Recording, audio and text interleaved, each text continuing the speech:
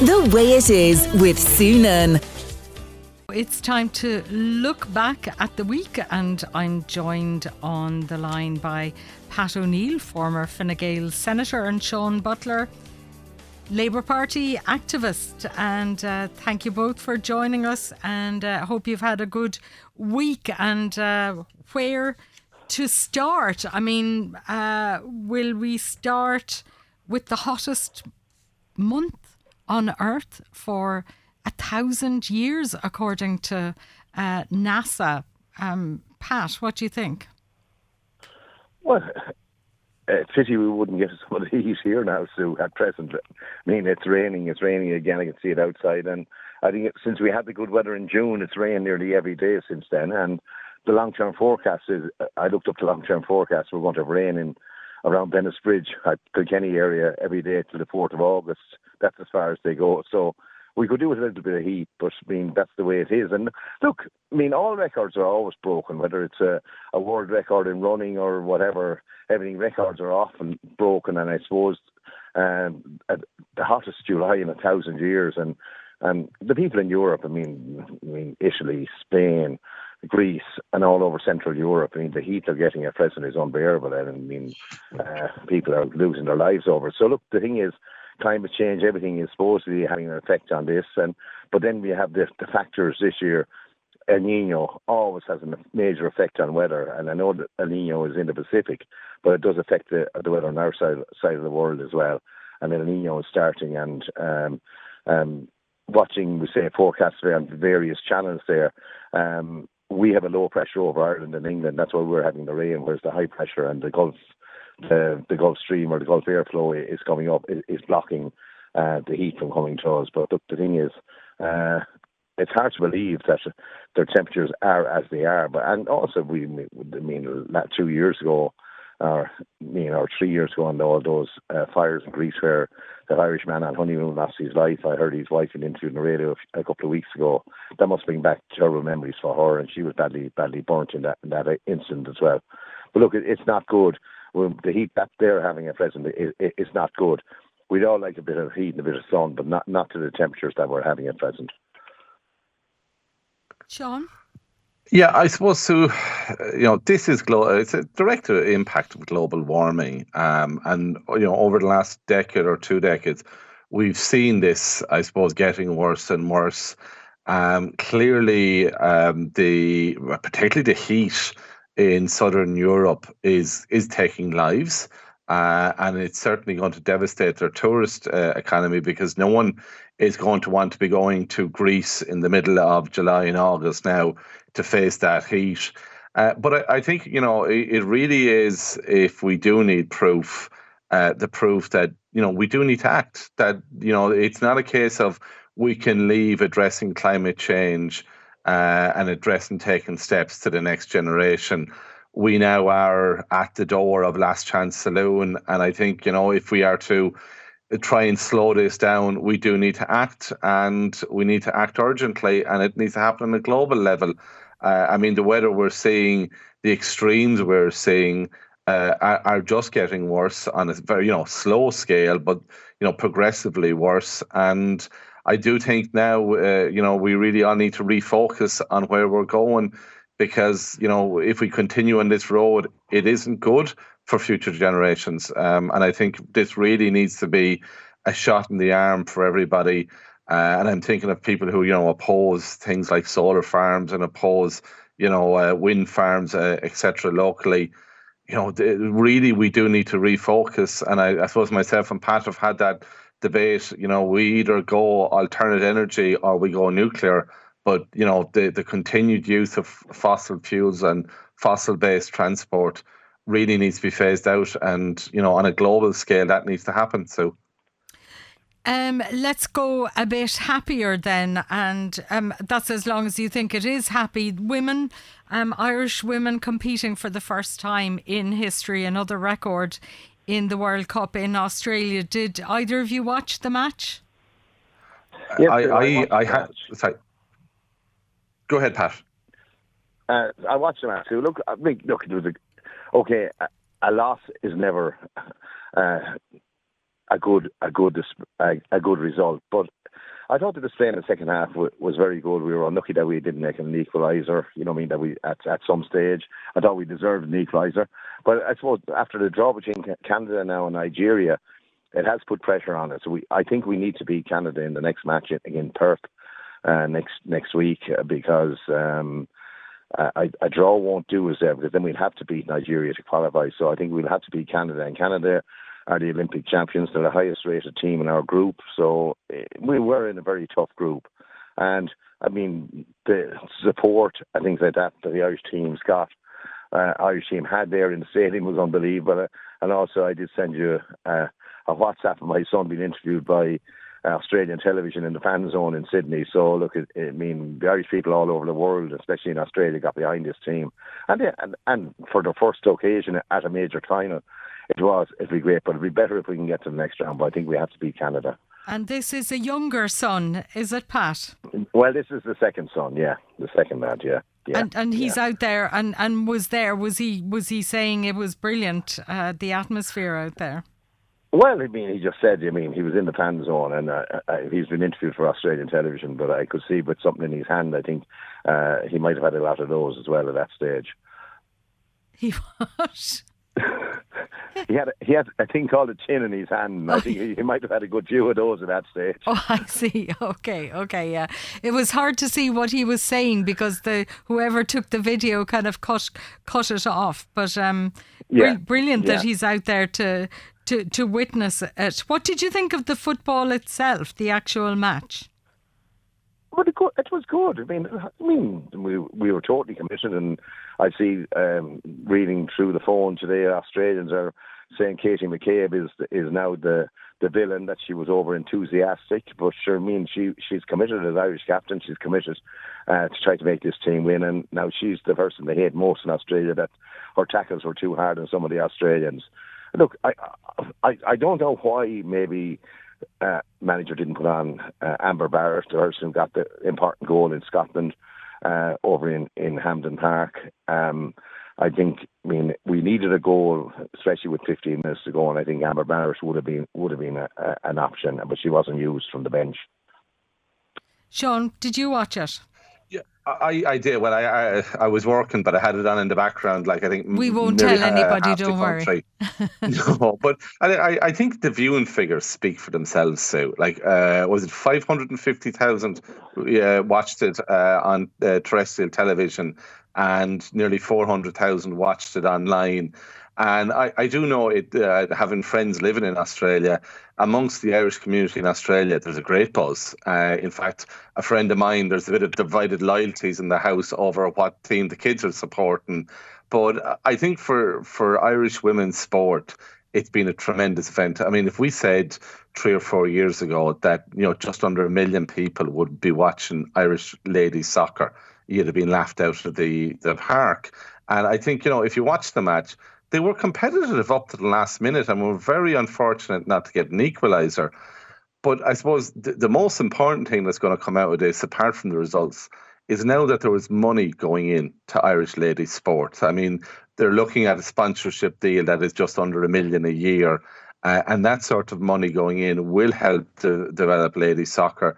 But also it shows young ladies, throughout the country, that they have a place in sport, which is vital for kids to get involved in. And I think it has a very positive impact both on the Irish community here, but also it gives a connection globally to the Irish community. And that's brilliant. And I think both the diaspora and the people here in Ireland have really got behind the team. And I think, it's just a win-win all around. So. Okay, before we get to our own hurling this weekend, and the excitement is absolutely building, Pat, in particular, love to hear your reaction to the Conservatives losing out in 2 by-elections in the UK. Well, look, the thing is, English by-elections are notorious, and even our own by-elections are notorious. Governments very, very rarely win a by-election. And even like with England, with its first past the post, it's even more so, because if your own supporters don't come out to vote, you're definitely going to lose, and then people that are swayed are going to give the government a kicking. The two that they lost, there was over 20,000 majorities overturned. That is alarming, I suppose, for Mr. Sunak at present, Prime Minister Sunak, and that they held on to Boris's seat by 445 votes. Tight margins. I mean, and I presume there's been a recount at this stage, but but governments always get a kicking in by-elections, and the Conservative Party will be setting out their stall and trying to, but they're so far behind Labour in the opinion polls at present. I don't know how they're going to even face an election. I don't think Mr. Sunak will have one next year, but I think in around 2 years' time there may be an election. And the thing is, I think they're in big trouble, and his policies. He'll have to get his policies right over the next 2 years and try to get more money into people's pockets if they're going to be, I suppose, have any chance of getting back. But the Conservatives are so long in power, I don't think they're going to. I don't think they have a hope for the next year. It's like Fine Gael here; they're so long in power at this stage, and I think they're facing a bad election, whether it's the local and Europeans or the next general election. You think so? And this is your own beloved party. Well, I'm speaking the truth, so that's the truth. That's what I'm telling you. That's what you're asking me. Pat or Sean? Well, I think if you look at the two that the Conservatives lost, very, very worrying. I mean, their vote share was down massively, and if that was to be reflected across the country, they would be facing a virtual wipeout. And I think the one that they held, the Uxbridge site, which was former Boris Johnson, there was very much a local issue there. And the local issue was that the Labour London Council is looking to extend what they call the ultra-low emissions. So for anyone, say, driving a diesel car, if the car is less than, say, 6 years old, you'd be paying €15 a day to bring it in to London, and the London Council was looking to move that out into this constituency. So I think if that hadn't been there, they would have lost this seat as well. And I think, what you're going to see now is a lot of Conservative MPs really looking to, I suppose, shore up their vote, but I don't think it's going to happen. And I think, the sooner that there is an election in England, the better. But I do think we're in for a period of instability and infighting in the British Conservatives. But it does, their core vote literally collapsed in the two seats they lost. So, and there's another by-election to come. So I think, you're really going to see infighting in the Conservatives. And that's not good for Ireland, because it's, a destabilised UK is bad for Irish business. So, who's going up to Croke Park on Sunday? Unfortunately, I'm not. Sorry, I shouldn't ask you both the same question. No, I'm actually my daughter's in the Gaeltacht, so we're going over to see her on Sunday. So it'll be listened to in cars. But no, look, I think there's a huge buzz around the county on it. And I think, with the cool camps on this week as well for young kids. And, there's a great spirit around it. And the one thing that All Ireland finals do is to bring a community together, both Limerick and Kilkenny. And I think, for an amateur organisation in an amateur sport, the level of following it gets is tremendous. So, Pat, are you not going either? No, I'm not going. I feel that I'd see more on television. Actually, I'm kind of gone lazy about going to Dublin to matches now at this stage, and I think I'll see more on. Even though I'm very much into the match at this stage, and I'm the more the week has gone on, the more I got to a positive result. I thought after the semi-finals when I saw Limerick demolishing Galway, but then I don't think Galway competed after 25 minutes because I thought Galway were going to win the match, and I think we showed extreme steel to come back against Clare when they did go ahead of us and to hold on and to win the match. But we will have to hurry for 75 minutes on Sunday to win this match. We can't have a lapse like we had against Clare because Limerick are an excellent team. But I think we've improved since last year. Our team has strengthened, and it's great to see David Blanchfield named. I don't know whether he'll start or not, because with the injury I heard he had, I don't think he can start. But if he is able to start, that's great. And if he's fully fit, it's great. But Limerick are missing two other defenders from last year's All-Ireland, Sean Finn now, and now Declan Hannon, their captain. So that has to be stabilised. And we scored 226 in last year's All Ireland, which we won any previous All Ireland in this country. So I mean, I think our forwards are coming right at the right time. I think our superstar TJ Reid gave us play for the ages against Clare and defied his own age. And I mean, and I want to see TJ getting another Celtic Frost on Sunday, and but I think our bench is stronger than the Limerick bench at this stage. We have an awful lot of, I'm not saying old wily players come on, but I have experience on that bench that can come in and make a difference. And being the subs, our subs, and they did something on the paper last week about it, that what our subs have contributed since they came into all matches this year. It's unbelievable. I thought Keane Kenny did excellently when he came in last week. You have Walter Wedge, Richie Hogan, Killian Buckley, Pádraig Wedge. They all contributed. And we wish Killian the best of luck on Saturday at his wedding. I'm not saying it'll be a low-key event, but it's unfortunate that... You couldn't make it up, could you? Well, it's unfortunate that the GAA saw their wisdom to change the dates of the All-Ireland from the previous year. There you go. Well, listen, you sound very hopeful, Pat, and I'm presuming that's your good news story, is it? No, I haven't really got a good... Well, I haven't got a good news story. I just want to pass a comment on two issues. One is, I think, is a very amusing story, which I read today, is that a man in England was sentenced to 18 months in prison yesterday. You know what he did? He stole 200,000 cream eggs. Right. Now, how was he going to get rid of them? I'd like to know. But 200,000. 200,000 cream eggs he stole. Now, how was he going to get rid of them? But I would say he had a very sweet tooth.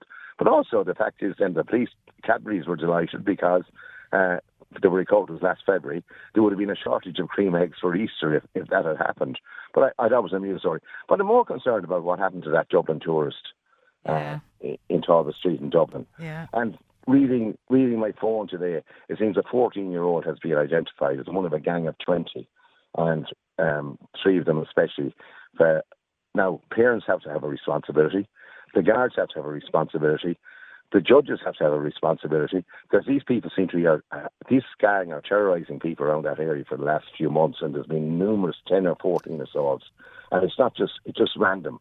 And so we have to change the system of sentencing and things like that. And these are young offenders, and also they can't be named. Yeah, and we also need social workers and care places. Yeah. But that's no play. Oh, he comes from a deprived background and he's had a bad life. But I mean, you still have to learn that you have to live in society and you can't do what you like. And that's the way I look at it too. And so punishments have to be dished out that are properly, that are deterrents to stop these people doing things like that. Sean, finish with your good news story. A good news story, I think, is the announcement that the town and village renewal scheme is back in operation, and the government is making 15 million available to try and, I suppose, do up particularly rural towns who have been neglected for many years, and to work on local facilities. And I think if COVID has taught us anything, and we all forget COVID at this stage, is, we now live in an environment where we're outdoors more. I see in my own local town here of Callan, things like outdoor seating being brought in. And I think, if we want to see people engage in their local community, to see, money put in. Now, 15 million, I think, for the country is pittance. But, what we're looking at is parks, we're looking at community facilities. And, yes, there is an issue with young people in areas, but, young people are also great. And if you give them somewhere to use, you give them somewhere to congregate that's safe and engage in. And look at the skate park in Kilkenny. And, money spent in local communities, particularly around that, and that engages young people too, really will go a long way. And it's the own New Labour slogan in Britain. It's okay to be tough on crime, but you have to be tough on the causes of crime. And, if we really want to, and we take what happened to that tourist was horrific. And yes, the justice system must play its part. but you do need community engagement. You need community structure behind that to engage young people and to divert them from criminality. So I suppose my good news story is that at least the government is putting some money into rural towns to try and bring them forward. Okay, well, look, thank you both very much indeed. And we're taking a break for a while. So thank you both, as always, for your contribution to the show. Pat O'Neill and Sean Butler, Míle maith agaibh, and have a great rest of the summer. Enjoy your break, Thanks, Sue. Sue, and you enjoy your break, and come on the Cats. Come on the Cats. Thanks very much indeed, Sean and Thanks, Pat. Sue. Take care, Slán, Míle maith agaibh. The Way It Is with Sue Nunn.